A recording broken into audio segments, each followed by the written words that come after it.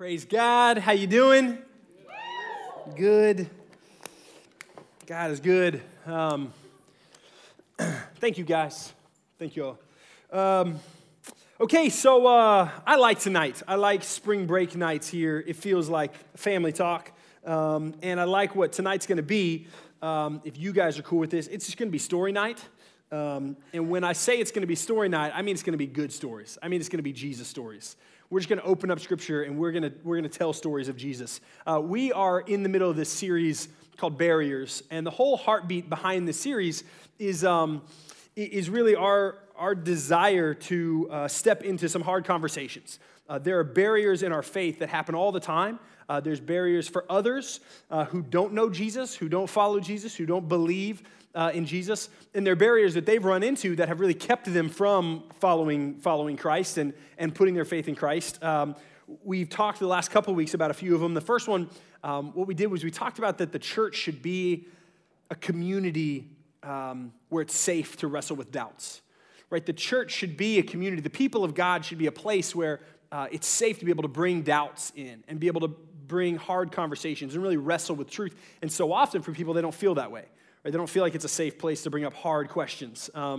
But we see that it is, and we see that Jesus did that. We see that Jesus did that really well. We see this model of Jesus throughout the Gospels where he invited people to come along and walk with him who maybe didn't even believe he was the Messiah, right? Who didn't really believe who he was or what he was preaching, but he allowed them to belong anyway.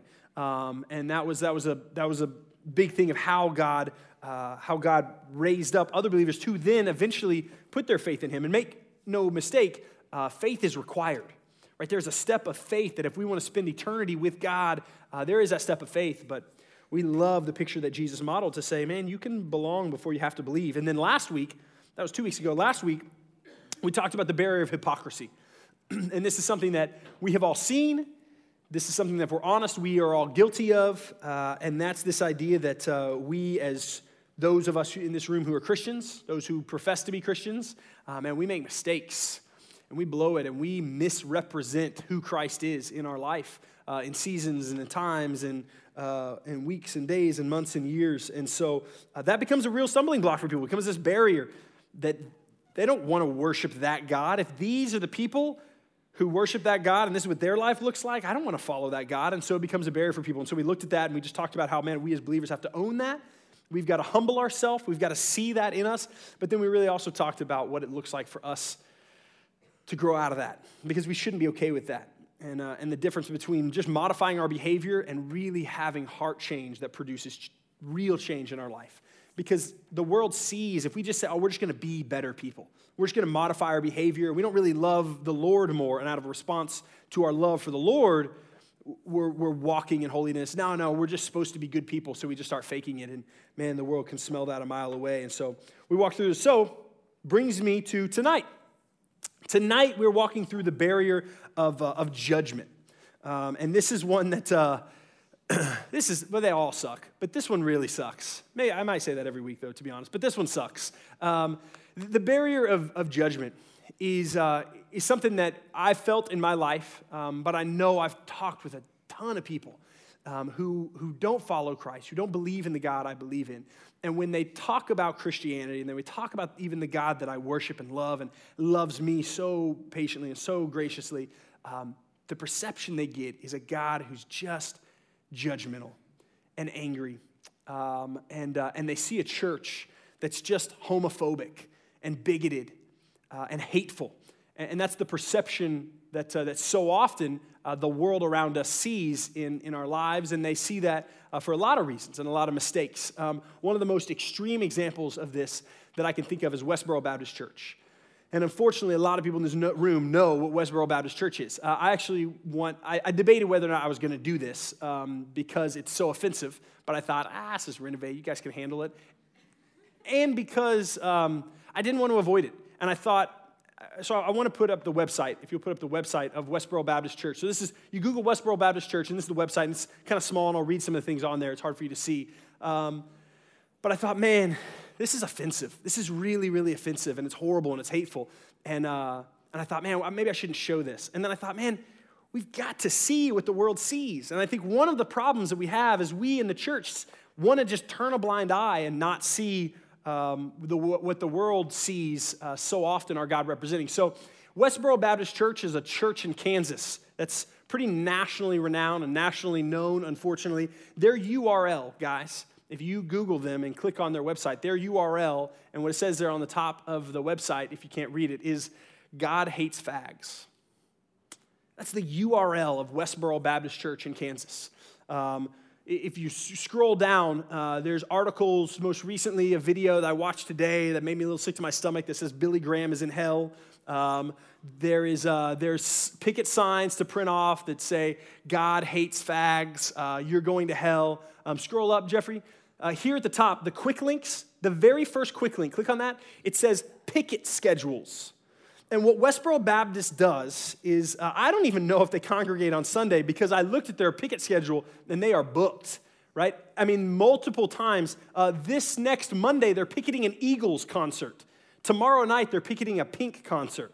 And they print out signs that say horrible, hateful things about how God hates everyone who commits sin and they're all going to hell. The very last one on there,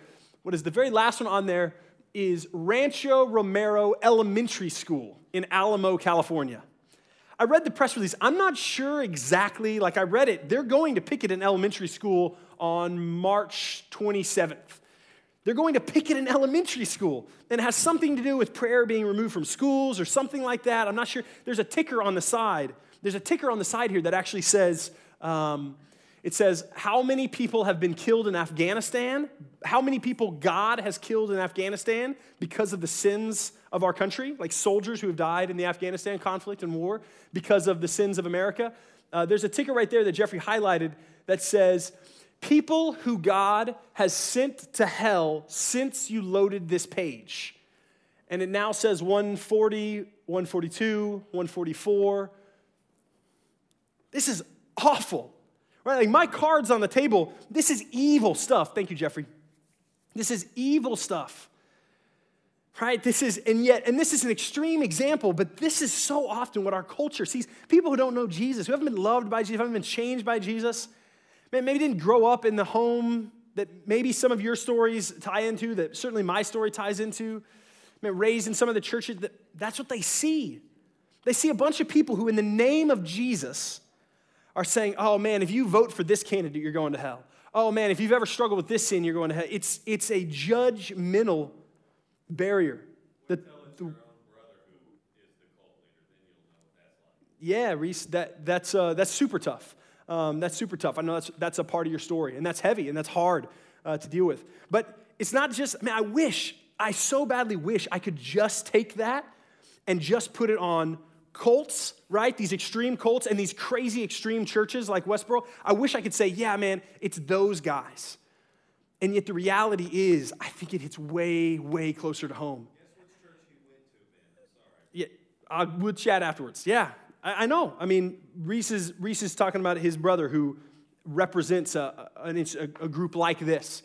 And Reese has wrestled with that and had to grow up as the younger brother of that and fight that and fight what it looks like to walk into a church and feel like, oh man, are all churches that way? And so I'd love to chat with you about that, man. I know that that is something that has hurt you because you've seen it play out in your life.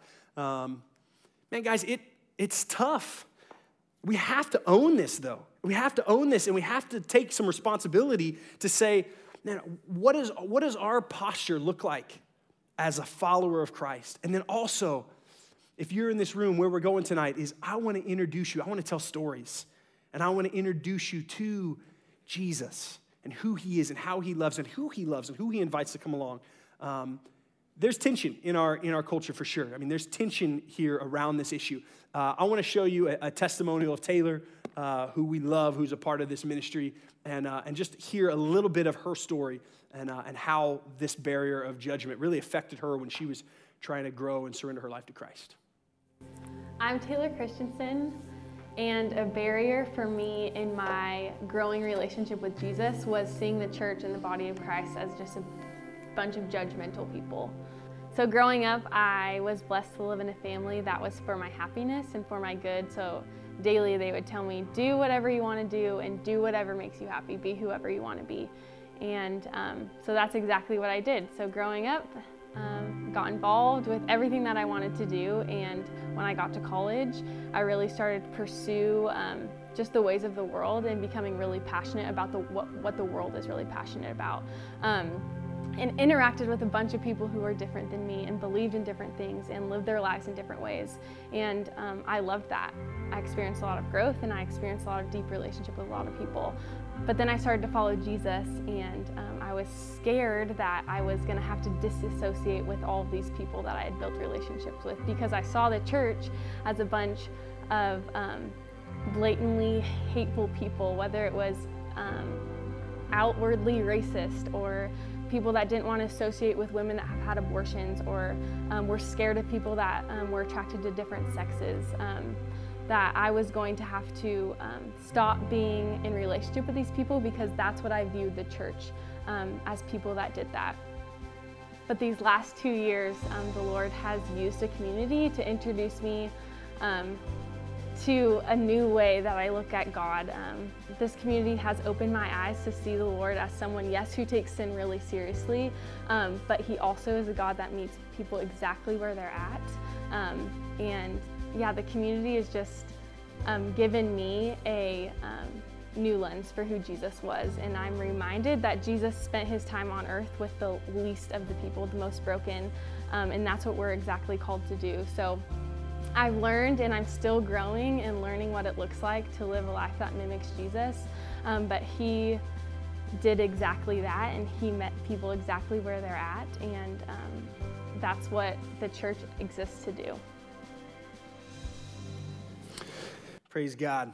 Praise God that Taylor's story has such a happy ending, right? Praise God that she got to that place where she was able to reconcile this God who takes sin seriously, but she really grew up in a place where she just thought, man, I want to follow Jesus. God's doing something in my heart, but I got to look like that. I got to never hang out with these people. I got to all of a sudden judge them. And praise the Lord that she has grown to see what that looks like. So that's where we're going tonight. I want to show you guys what that looks like. I want tonight to be really worshipful as we look at this Jesus and as we look at how we balance those things. And my prayer is that either somebody here tonight maybe has never had this barrier torn down, or somebody listening to this on podcast has never had this barrier torn down, and they get to see a Jesus they haven't seen. But I also think it's really applicable to everyone in this room, because even as I was studying this, I realized a level of conviction of I need more of this. I need more of His posture, and less of my own, and less of what the world would have me do. So what's it going to be, right? We've got this Old Testament and this New Testament too that talks a lot against sin.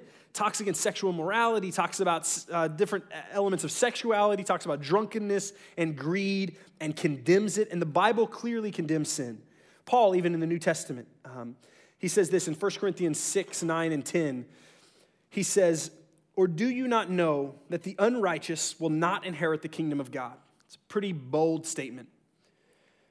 The unrighteous will not inherit the kingdom of God. Do not be deceived, neither the sexually immoral, nor idolaters, nor adulterers, nor men who practice homosexuality, nor thieves, nor the greedy, nor drunkards, nor revelers, nor swindlers will inherit the kingdom of God. We don't get to pick and choose the verses that we want to be authoritative for us in Scripture. And so a big part of who we are as a church and what we believe here is we believe this book is authoritative. We believe that this is divinely inspired and inerrant from the Lord. And so because of that, we don't get to pick and choose. We don't get to just say, you know what, I'm going to take the really cush parts of Jesus and Him being nice, but I'm going to cut out the Old Testament. I'm going to cut out this. I don't know if I believe this. We wrestle with it and we say, okay, we're going to meet the Lord on His terms and go to. So we've got to do something with this. We've got to do something with this. So I want you to remember 1 Corinthians 6, 9, and 10, and we're going to circle back around, and we're going to deal with how Paul deals with this. So here's what I want us to do. I want us to make sense of this. Tonight, I just want us to make sense of this, right? This God who says that all these things, these people don't inherit the kingdom of God, right? Sexually immoral, idolaters, adulterers, men who practice homosexuality, thieves, greedy, drunkards, revelers, swindlers will not inherit the kingdom of God. So how do we make sense of this? Ready? Luke chapter 19. Here's where we're going to start. Luke chapter 19. first 10 verses, and we'll throw the verses up on the screen too if that's easier for you to track along that way. But what I want you to do is as you read these stories, and as I get to tell you these stories of Jesus, I want you to find the answer. I want us to look for the answer of who did Jesus love? Who did Jesus invite? Who did Jesus call to follow him? So in chapter 19 of Luke, verses 1 through 10, here's what Luke writes. He says, talking about Jesus, entered Jericho and was passing through, and behold, there was a man named Zacchaeus. He was a chief tax collector and was rich. So stop real quick there. A lot of us kind of know the connotation of tax collector, but I think it gets lost sometimes. A tax collector was just the worst, right? They were the worst. I'm not going to go into how bad it was, but it represented somebody who was just a traitor to God's people, swindler, just somebody who was backstabbing to all the Jews around them. They had sold out in kind of the worst ways possible. And so this guy was a chief tax collector. So bad news. And he was rich, which means he was good at stealing from God's people. And he was seeking to see who Jesus was, the Zacchaeus guy was. But on account of the crowd, he could not because he was small in stature. So he ran on ahead and climbed up into a sycamore tree to see him, for he was about to pass that way. And when Jesus came to the place, he looked up and he said to him, Zacchaeus, hurry and come down, for I must stay at your house today. So here's the scene. Jesus has just a mob following him, right? So much so that a guy knew he was going to be passing by, wanted to see this Jesus fella, and wasn't going to be able to see him because there was a crowd. He climbs into a tree just so we can get a glimpse at who Jesus is. Jesus walks by, gets underneath that tree and says, hey, you're Zacchaeus, and I'm going to your house today. That would have been so controversial. So controversial for Jesus, the rabbi. People are wrestling with, is this the Messiah? Is this the next prophet? Who is this authoritative figure? And in this culture, to go to somebody's house, this wasn't Jesus being nice to the kid in the high school lunchroom and sitting with him, right? There was something authoritative about who Jesus was and what he represented for the culture and everyone around him that was following him. And to say, I'm going to go into your house and fellowship and break bread with you would have been seen not just as unclean, it would have been seen as Jesus approving of Zacchaeus, stepping into his home and approving of him. Just so radical, this invitation that Jesus has. So Zacchaeus, he hurried and came down and received him joyfully. He's like, oh, of course, I'm not going to keep Jesus out of my house. He received him joyfully, and when they saw it, they all grumbled. He has gone in to be the guest of a man who is a sinner. And Zacchaeus stood and said to the Lord, behold, Lord, the half of my goods I give to the poor. And if I have defrauded anyone of anything, I restore it fourfold. And Jesus said to him, today salvation has come to your house, since he also is a son of Abraham. For the Son of Man came to seek and to save the lost. Why? Why is Jesus doing this? Why does he show up in this really controversial, he's walking down the street, he picks a guy out of a tree who represented what everyone around him was following him despised. And he said, you're the guy I'm going to go fellowship with. Out of all these other faithful, loyal, I'm sure more moral, just because this guy's chief tax collector. The story's in here for a reason. Why? Maybe this will help. Another story. Another story about Jesus. Mark 2. I'm going to throw it up on the screen. Mark 2, verses 13 through 17. Listen to this story about Jesus. I think this helps answer it. He went out again beside the sea, and all the crowd was coming to him, and he was teaching them. And as he passed by, he saw Levi, the son of Alphaeus, sitting at the tax booth. And he said to him, follow me. And he rose and followed him. So here we go again. At the beginning of the book of Mark, he calls a tax collector to come and be one of his disciples. Levi was Matthew. So the Gospel of Matthew, the very first book in the New Testament, was written by this bro right here that Jesus calls. He says, hey, you're a tax collector. Come and follow me. And he does. And he invites him to his house. And so as he reclined at the table in his house, many tax collectors and sinners were reclining with Jesus and his disciples, for there were many who followed him. And the scribes and the Pharisees, so all these religious people, when they saw that he was eating with sinners and tax collectors, said to his disciples, why does he eat with tax collectors and sinners? And when Jesus heard it, he said to them, so interesting, they asked the same question I ask. Right? They ask the same question I think we should all ask. Why is he doing that? Why is he sitting and almost seeming to approve of these people who are so far from him? Who are not just far from him, they're betraying God's people. This is Jesus' answer in Mark 2 to that question. Those who are well have no need of a physician, but those who are sick. I came not to call the righteous, but sinners. I'm going to read Jesus' response again. Those who are well have no need for a physician, but those who are sick. I came not to call the righteous, but sinners. If you are a self-righteous person in this room tonight, this is bad news. We know in Scripture that no one is righteous, no, not one. And so when Jesus says he came not to call the righteous, what he means is he came not to call the people who would self-identify themselves as righteous. Jesus knew that no one was truly righteous apart from him. So if we're self-righteous, if we find ourselves in seasons of self-righteousness, in moments of self-righteousness, then this becomes really convicting for us. Jesus, God's Son, right? The incarnate presence of God, right? God with flesh on. He came for sinners, and he loves to show compassion for sinners. And he came to heal broken people who are humble. But the person who says, you know what, I'm good, and the person who instead says, look at that person's sin. If we have to check our hearts and say, man, is there that in me? Do I approach a sermon like this? Do I approach texts like this? Do I approach questions like this and think, no, tonight's not really going to apply to me? Right? Do we approach it in that way and say, okay, that's not for me, that's for someone else? Or is our posture when we approach the throne of God, when we approach his truth, to say, we are humble, Lord, teach me. I know there is depth that can be found. I know that my roots can go deeper. I know that there's blind spots that I need revealing. Because Jesus, the Son of God, came for sinners. He came for those who are humble, to love and show compassion. Okay, another story. I told you, this is going to be story night, guys. Another story. I got to actually preach this. A whole sermon based on this. It's John 8, 1 through 11. John 8, 1 through 11. And we'll put it up on the screen for you because I know I'm dragging you guys all around the Bible. Sorry, I'm not sorry. Here's what happens in John 8. This is so good. Oh, Lord, give us ears to hear. This is so good. Jesus went to the Mount of Olives. Early in the morning, he came again to the temple, and the people came to him, and he sat down and he taught them. The scribes and the Pharisees, they brought a woman who had been caught in adultery. Now, in the law, Moses commands us to stone such a woman. So what do you say?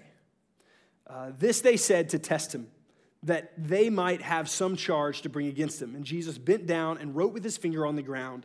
And as they continued to ask him, he stood up and he said to them, let him who is without sin among you be the first to throw a stone at her. And once more he bent down and wrote on the ground. But when they heard it, they went away one by one, beginning with the older ones, and Jesus was left alone with the woman standing before him.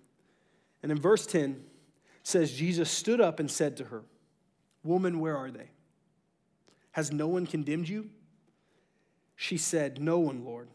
And Jesus said, neither do I condemn you. Go, and from now on, sin no more. That is a compassionate God. A woman who's caught in her sin. Right, caught, it says, in the act of adultery. So these men took a woman at the height of her shame and most likely drug her before the perfect and holy God, most likely naked or almost naked, and drug this woman before the God. She knew the law. She knew what she deserved. She knew the condemnation that came with her sin. Man, for those of us who are sinners, how do we not see ourselves as that woman? I don't know where you've been. I don't know the depth of your sin. You don't know the depth of my sin. I'm not even sure that I know the depth of my sin, if I'm real honest, but I'm trying. God's being really gentle to reveal little bits at a time. But man, when we think about the depths of our sin, when we think about the places maybe you have been, the mistakes you've made, the paths that you've walked down,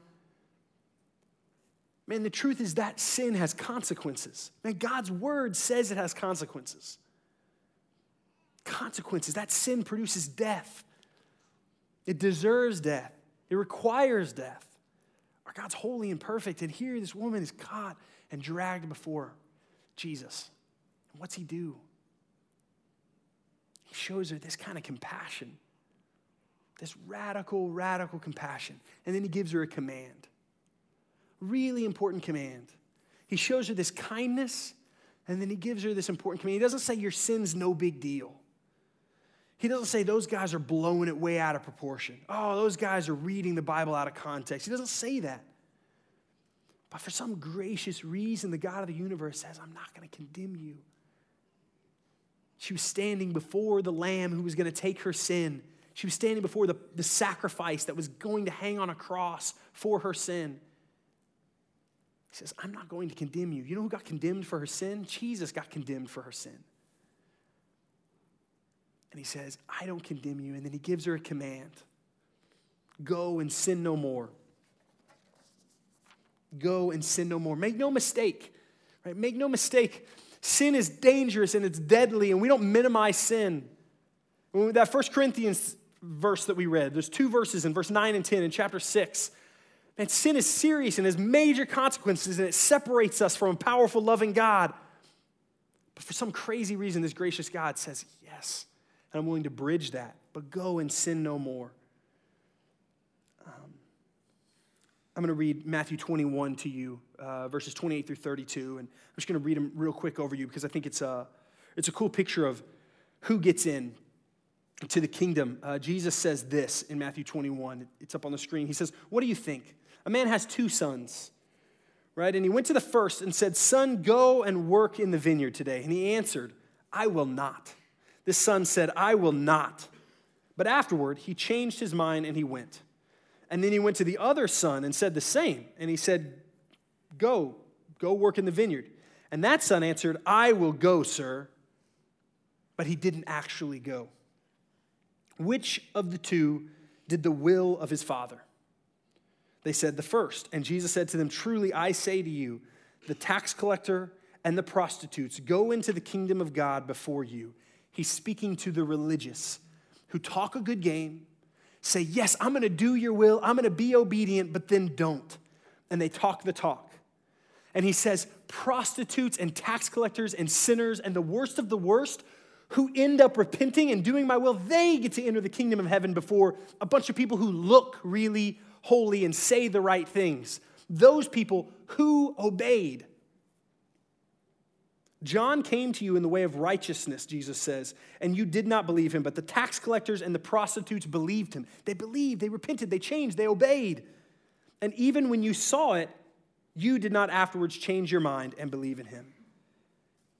Man, I love that story because it's convicting, because there's a difference between those 2 sons. And what's the difference? It's obedience.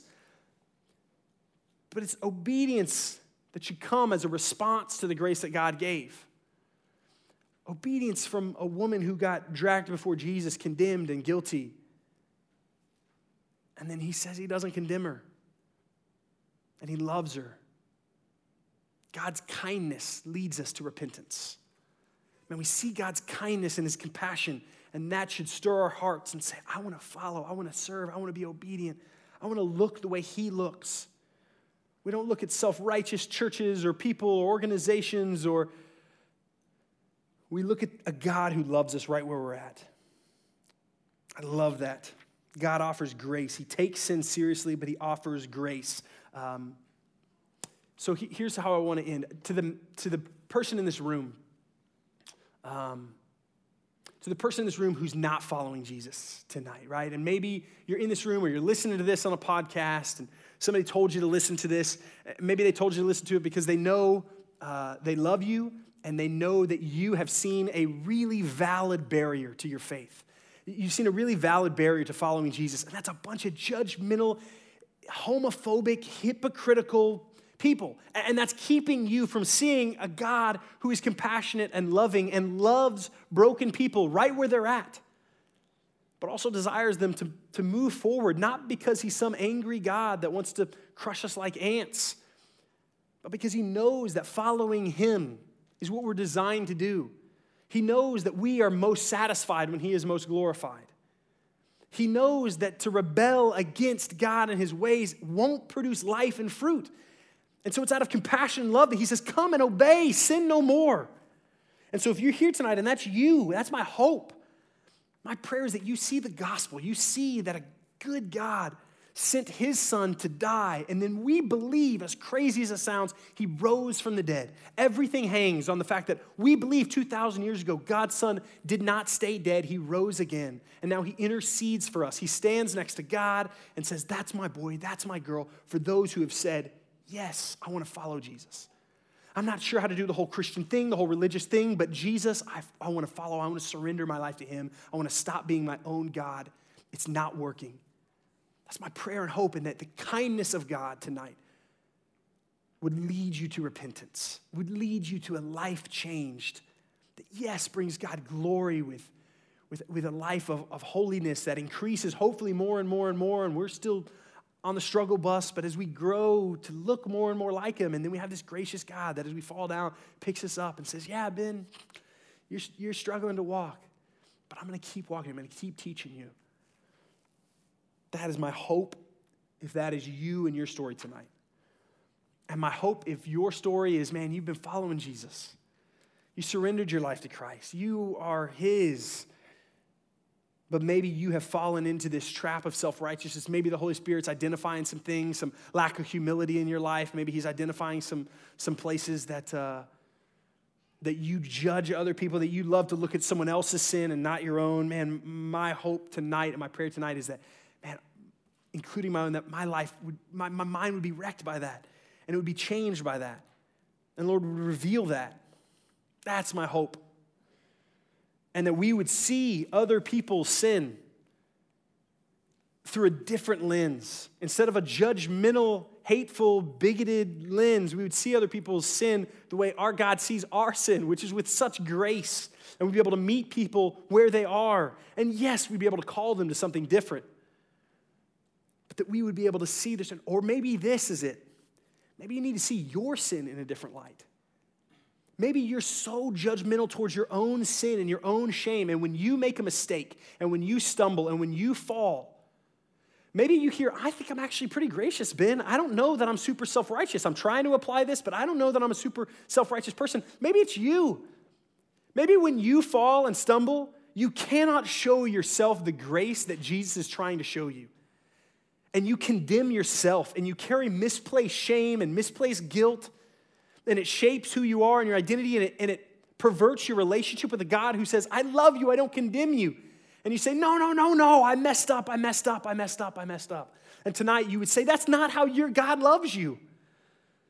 You would see that, and you would realize the person you're condemning is not the guy across the street or that sinner at the bar, or what. The person you're condemning is yourself.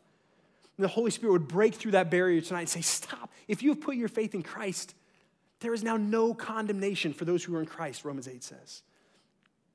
And tonight, you get to take a step towards the freedom that the gospel brings and remind yourself the identity that you have as a new creation. The old is gone, the new has come. What was once red as scarlet has been made white as snow. Man, that is my hope. That is my prayer. Let me finish tonight with 1 Corinthians 6, where I started. 1 Corinthians 6, 9 through 11. If you remember, it said, or do you not know that the unrighteous will not inherit the kingdom of God? Remember that? Do not be deceived, neither the sexually immoral, right? Which means lustful thoughts even. Sexually immoral, idolaters, adulterers, men who practice homosexuality, thieves, greedy, drunkards, revelers, swindlers will not inherit the kingdom of God. And then listen to what happens in verse 11. And such were some of you. But you were washed, you were sanctified, you were justified in the name of the Lord Jesus Christ and by the Spirit of our God.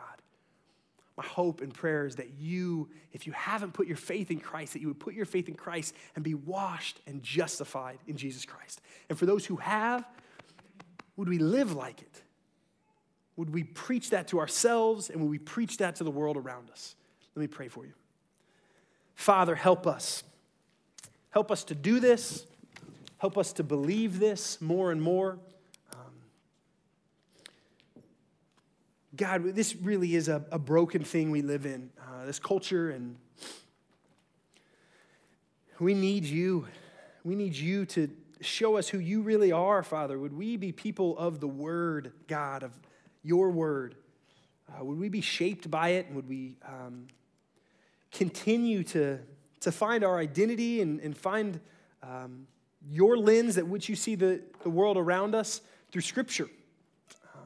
Protect our wicked hearts from judgment that isn't from you. Protect it from misplaced shame that we try to put on ourselves. And then, Lord, let us not minimize our sin. Would tonight not be about minimizing sin, but would it be about expanding the grace of God? Lord, we know that our sin separates us. We hear that, we see that in Scripture. We know that those who sin, which is everyone in this room, everyone listening to this, will not inherit the kingdom of God. But by your grace, those who put their faith, the worst of sinners, we get grace. Would that produce change in our life? Would that be the real, only thing that truly produces real change in our life? Thank you for the gospel. Thank you for loving us the way you do. In the name of Jesus, amen.